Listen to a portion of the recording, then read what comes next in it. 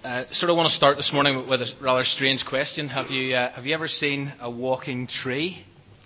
Well, if you've seen any of the Lord of the Rings movies, then the answer is yes, but then that's just fantasy, isn't it? Well, our next incident in Mark's Gospel, which is actually unique to Mark, involves a man who did see walking trees, or at least that's what he thought he saw momentarily. But for someone who was blind, this must have seemed like fantasy. Must have seemed like a daydream, a flight of the imagination. If you are visiting Windsor, we have spent 6 Sunday mornings revisiting the first 34 incidents in Mark's Gospel. Well, incident 35 happens in a place called Bethsaida, which is the village where Peter lived. So if you do have a copy of God's Word with you, or one in the pew in front of you, can I encourage you to turn to Mark chapter 8, and let's walk through these stories. A group of people had brought a blind man to Jesus, and they pleaded with Jesus to touch their friend. I don't know if you've ever begged Jesus to do something, either to do something for you or to do something for someone else. Well, the people who brought the deaf man to Jesus back in chapter 7 that we looked at last week did exactly that. And here in chapter 8, people are at it again. And you need to be pretty desperate to beg. And that sort of got me thinking, what am I desperate for Jesus to do in my life?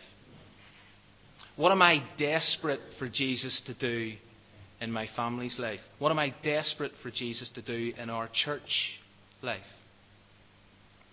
Jesus takes the man by the hand and he leads him out of the village, and he performs a most unusual miracle. And sometimes it's been referred to as a 2-stage miracle, because Jesus spits on the man's eyes, and then he places his hands on him and he asks the man, "Do you see anything?" And the man responds by saying, "Well, I see people who look like walking trees." Now, this is a very bizarre moment, because it's almost as if the intended miracle didn't quite work. And so Jesus touches the man once more, and this time his eyes are fully opened and his sight is fully restored, and he's able to see everything clearly. But why did it happen in stages? Well, again, we're into the realm of mystery. It's not been revealed to us. There's no reason given. But as I thought about this during the week, it strikes me that when it comes to the restoration of our spiritual sight, some of us experience instant and immediate healing, whereas for others, disclosure is gradual and clarity comes in stages. I don't know what your story is with regard to being able to see clearly. Can you imagine this man's walk home? Jesus tells him, "Look, don't go back into the village." So in a sense, he has to go home by a different route. But can you imagine that walk home? New sight, new vision, new appreciation, new understanding, new perspective, new hope. You see, how Jesus restores sight is interesting. The fact Jesus restores sight is life-changing. The journey continues. Verse 27. Jesus is back with his disciples, and he's by himself with them, and they're wandering along, and he asks them 2 questions, and one of them is an important question, but the other is critical. Who do people say I am? Now remember, the blind man saw people, but they looked like trees. The crowd saw Jesus, but according to the disciples, they think he's just a prophet. He's John. He's Elijah. Further disclosure was clearly needed. And then comes the crunch question: who do you say I am? And Peter's in there, because clearly his eyes are beginning to open. And he says, "You are the Messiah," or "You are the Christ, you are the anointed one." And this is a high point. This is a watershed moment.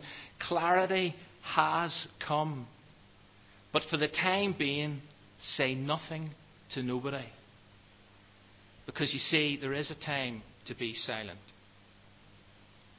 And then there is a time to speak. And those 2 questions are timeless questions.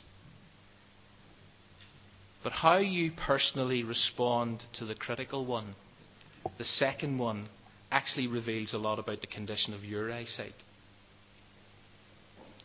And notice, it's not what do you think of Jesus.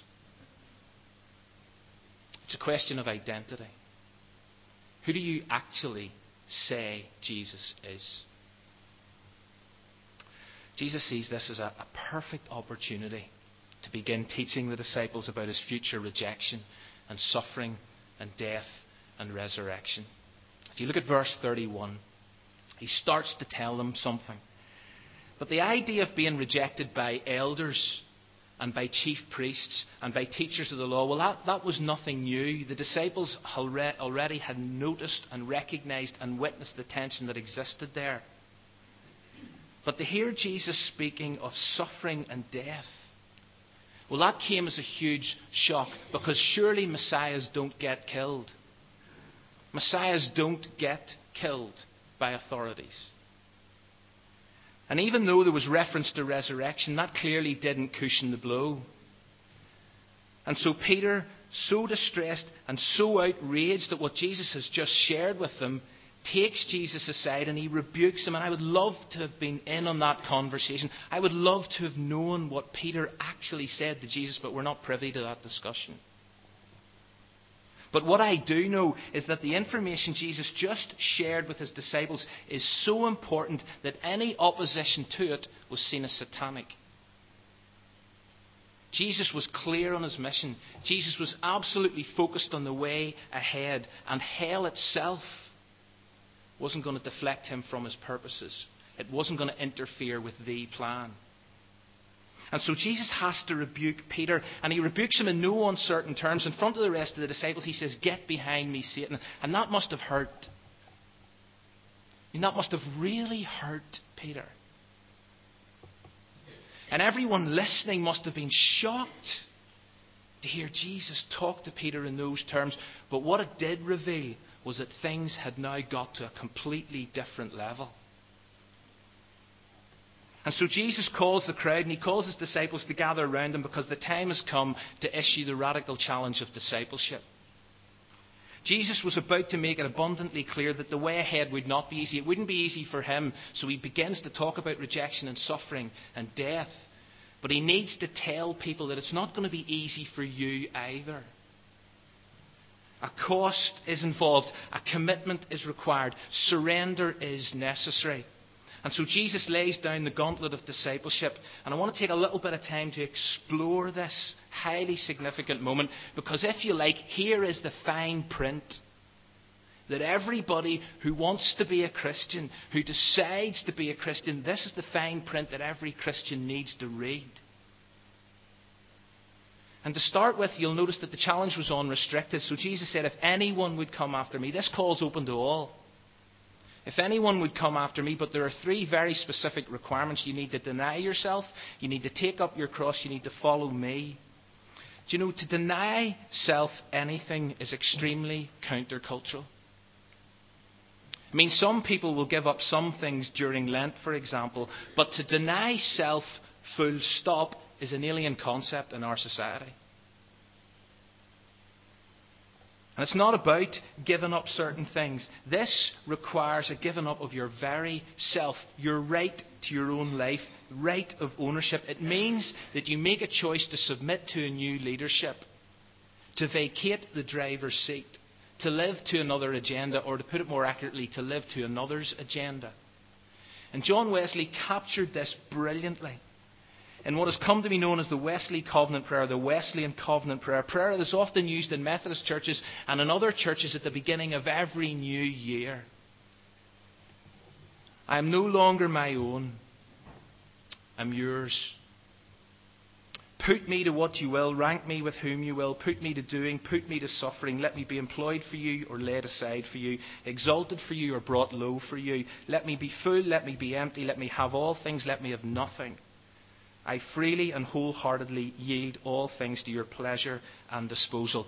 That is a prayer of self-denial. Question is, could we ever reach a place of actually praying that prayer? And incidentally, we tend to think of denial as a negative thing, a negative concept, and yet there is such a positive dimension to this because it actually means choosing to live for something far better than self. It's life to the full. And the second stage in this discipleship process, and I know I'm only skimming the surface here, but the second stage in this discipleship process is to take up your cross. Now, unfortunately, our understanding of this phrase has been unhelpfully influenced by the popular saying, we all have our crosses to bear. The idea that everybody has hassles in life, everybody has a burden to carry, like a difficult boss or an awkward mother-in-law. Jesus wasn't talking in those terms. Jesus was specifically and explicitly referring to death. People carrying crosses in the Roman world only ever meant one thing. And as Dietrich Bonhoeffer said, when Jesus calls a man, he bids him come and die. And the Apostle Paul had grasped this idea, and so he was able to write to Christians in a place called Galatians. He said, I have been crucified with Christ. Galatians 2:20. I've been crucified with Christ. It's about dying. And whenever A.W. Tozer reflected on this verse, he said these words. There are three characteristics of those who are crucified with Christ. First, they have no plans of their own. You can't make any plans when you're hanging on a cross. Second, they are just looking in one direction. And third, they're not coming down. Have we reached that place? And people who carried crosses in the first century context, they were forced to do it. They were under duress. But the cross-carrying call of Jesus involves a choice. He bids me. He calls me to come and die. Not a one-off decision, but it's a constant daily commitment I make. Because Luke, whenever he records this incident, he records that Jesus actually said, take up your cross daily. So much more could be said. But you know, the cross is not only the symbol of our salvation, but it's got to be the pattern of our lives. The third dimension. Deny self, take up your cross, follow me. Because discipleship is not about adhering to a set of rules and regulations. Discipleship is about pursuing a way of life that's modelled by Jesus. Modelled by a master. When I was here in April 2008, I gave you this definition of a disciple. A disciple is a pupil, a learner. It's an apprentice who follows a master teacher in order to live how one should live and conduct their life. In our context, I need to change that slightly, but in changing it slightly, it changes everything. A pupil or a disciple is a pupil, a learner, an apprentice who follows Jesus in order to learn how one should live and conduct their life. So, what does that actually mean? It means we pray for our enemies. We pray for those who hurt us. We forgive those who offend us. We choose to be kind to the ungrateful, to the selfish. We freely give. We demonstrate compassion. We seek solitude. We pray. We work for peace. We wash feet. We speak truth. And the list goes on and on and on. But that is what it means to be a Christian disciple. You gauge your whole life around the life of Jesus and you reflect it. You model the decisions that you make on the decisions Jesus took. Jesus modeled a way of life for the original and all subsequent disciples, and he invites us to follow him, to accompany him, to walk along with him, to walk as he walked, to live as he lived. And I have already made reference to this, but in the original Greek, I understand that these things are stated in the present continuous sense. So it means I've got to keep denying myself, keep taking up my cross, keep following Jesus. Today is a brand new day, 17th of May 2009, never been here before, won't be here again.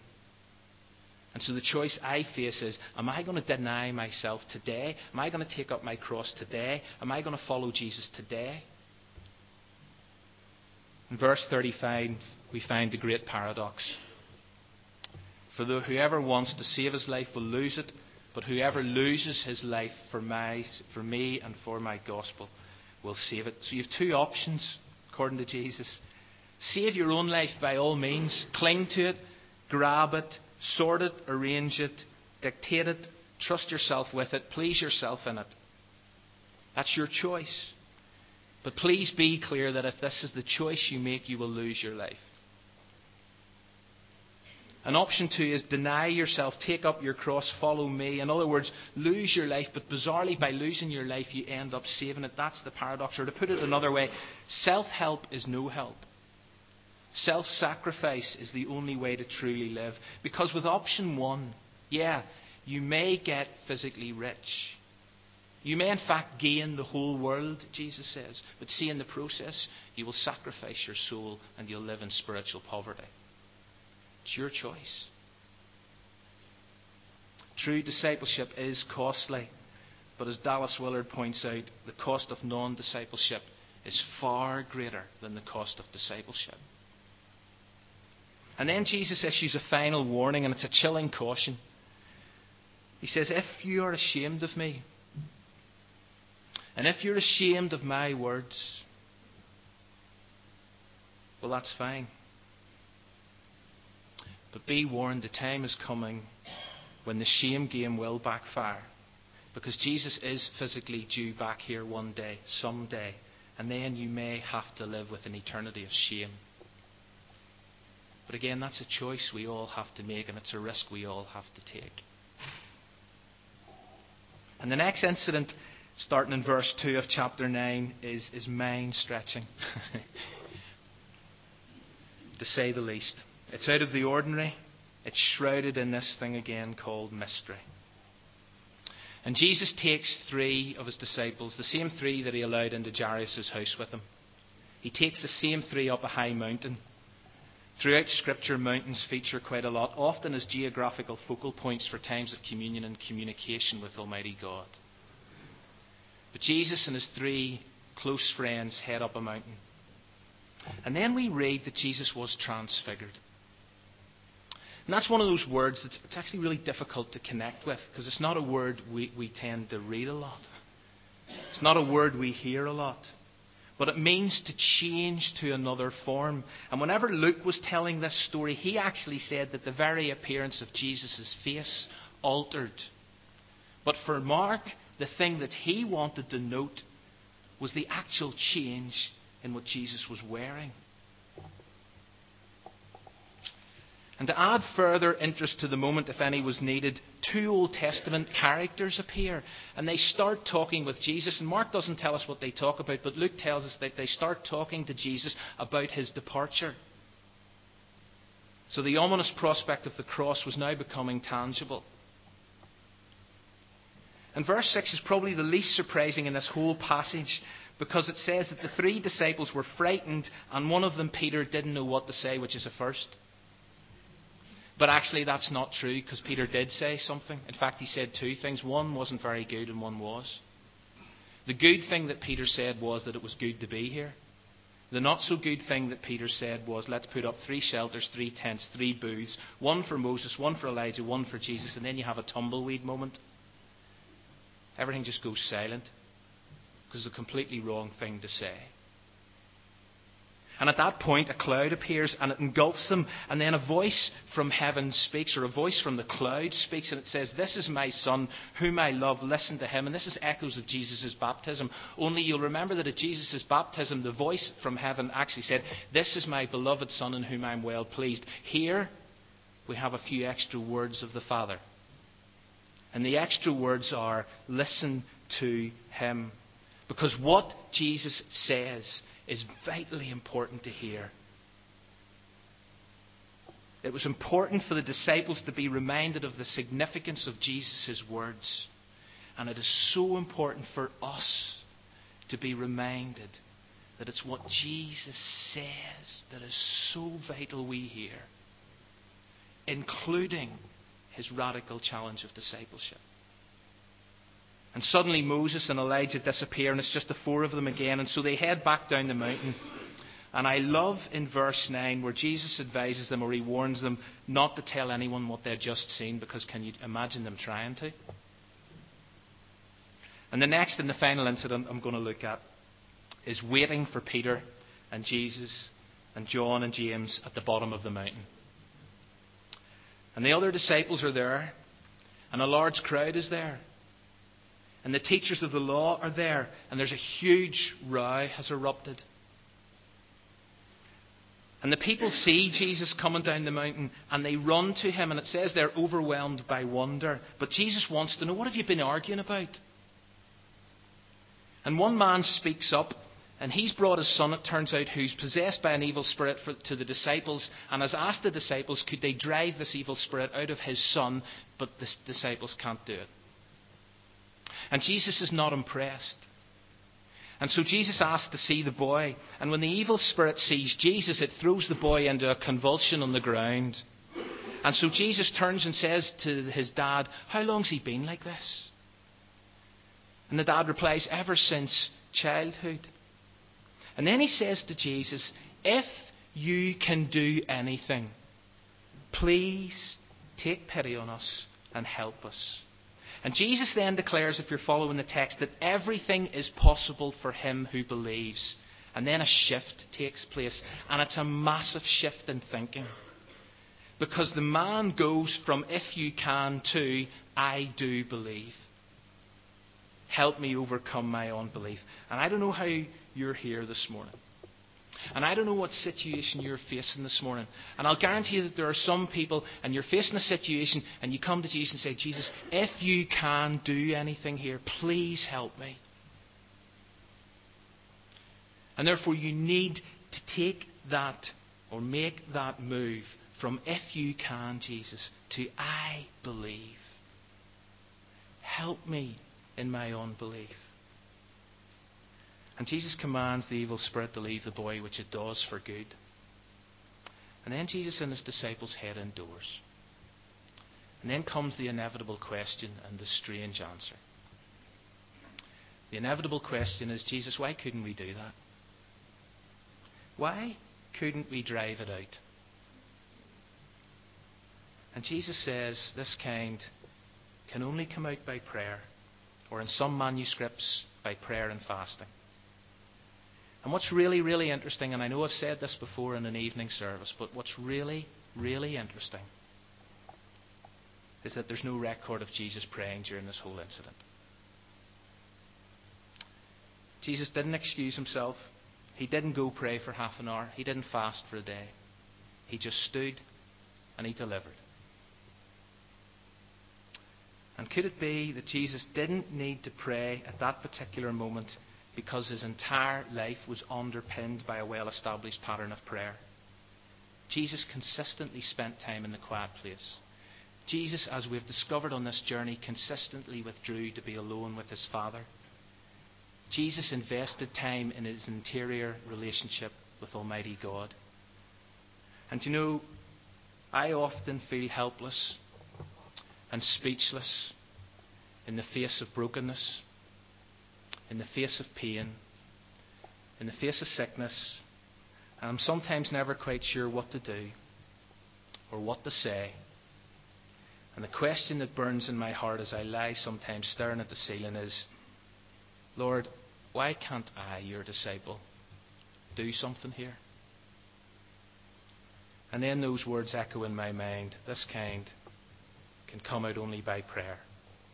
You see, if I want to imitate Jesus on the battlefield, I need to know what it means to imitate Jesus in the boot camp. Am I prepared to imitate Jesus when the spotlight isn't on me? And as I finish this morning, the question I just want to ask you is this. How is your prayer life? How's it been this week? Because some of the stuff you're confronting can only come out by prayer. There's 9 other questions, but we're not going there.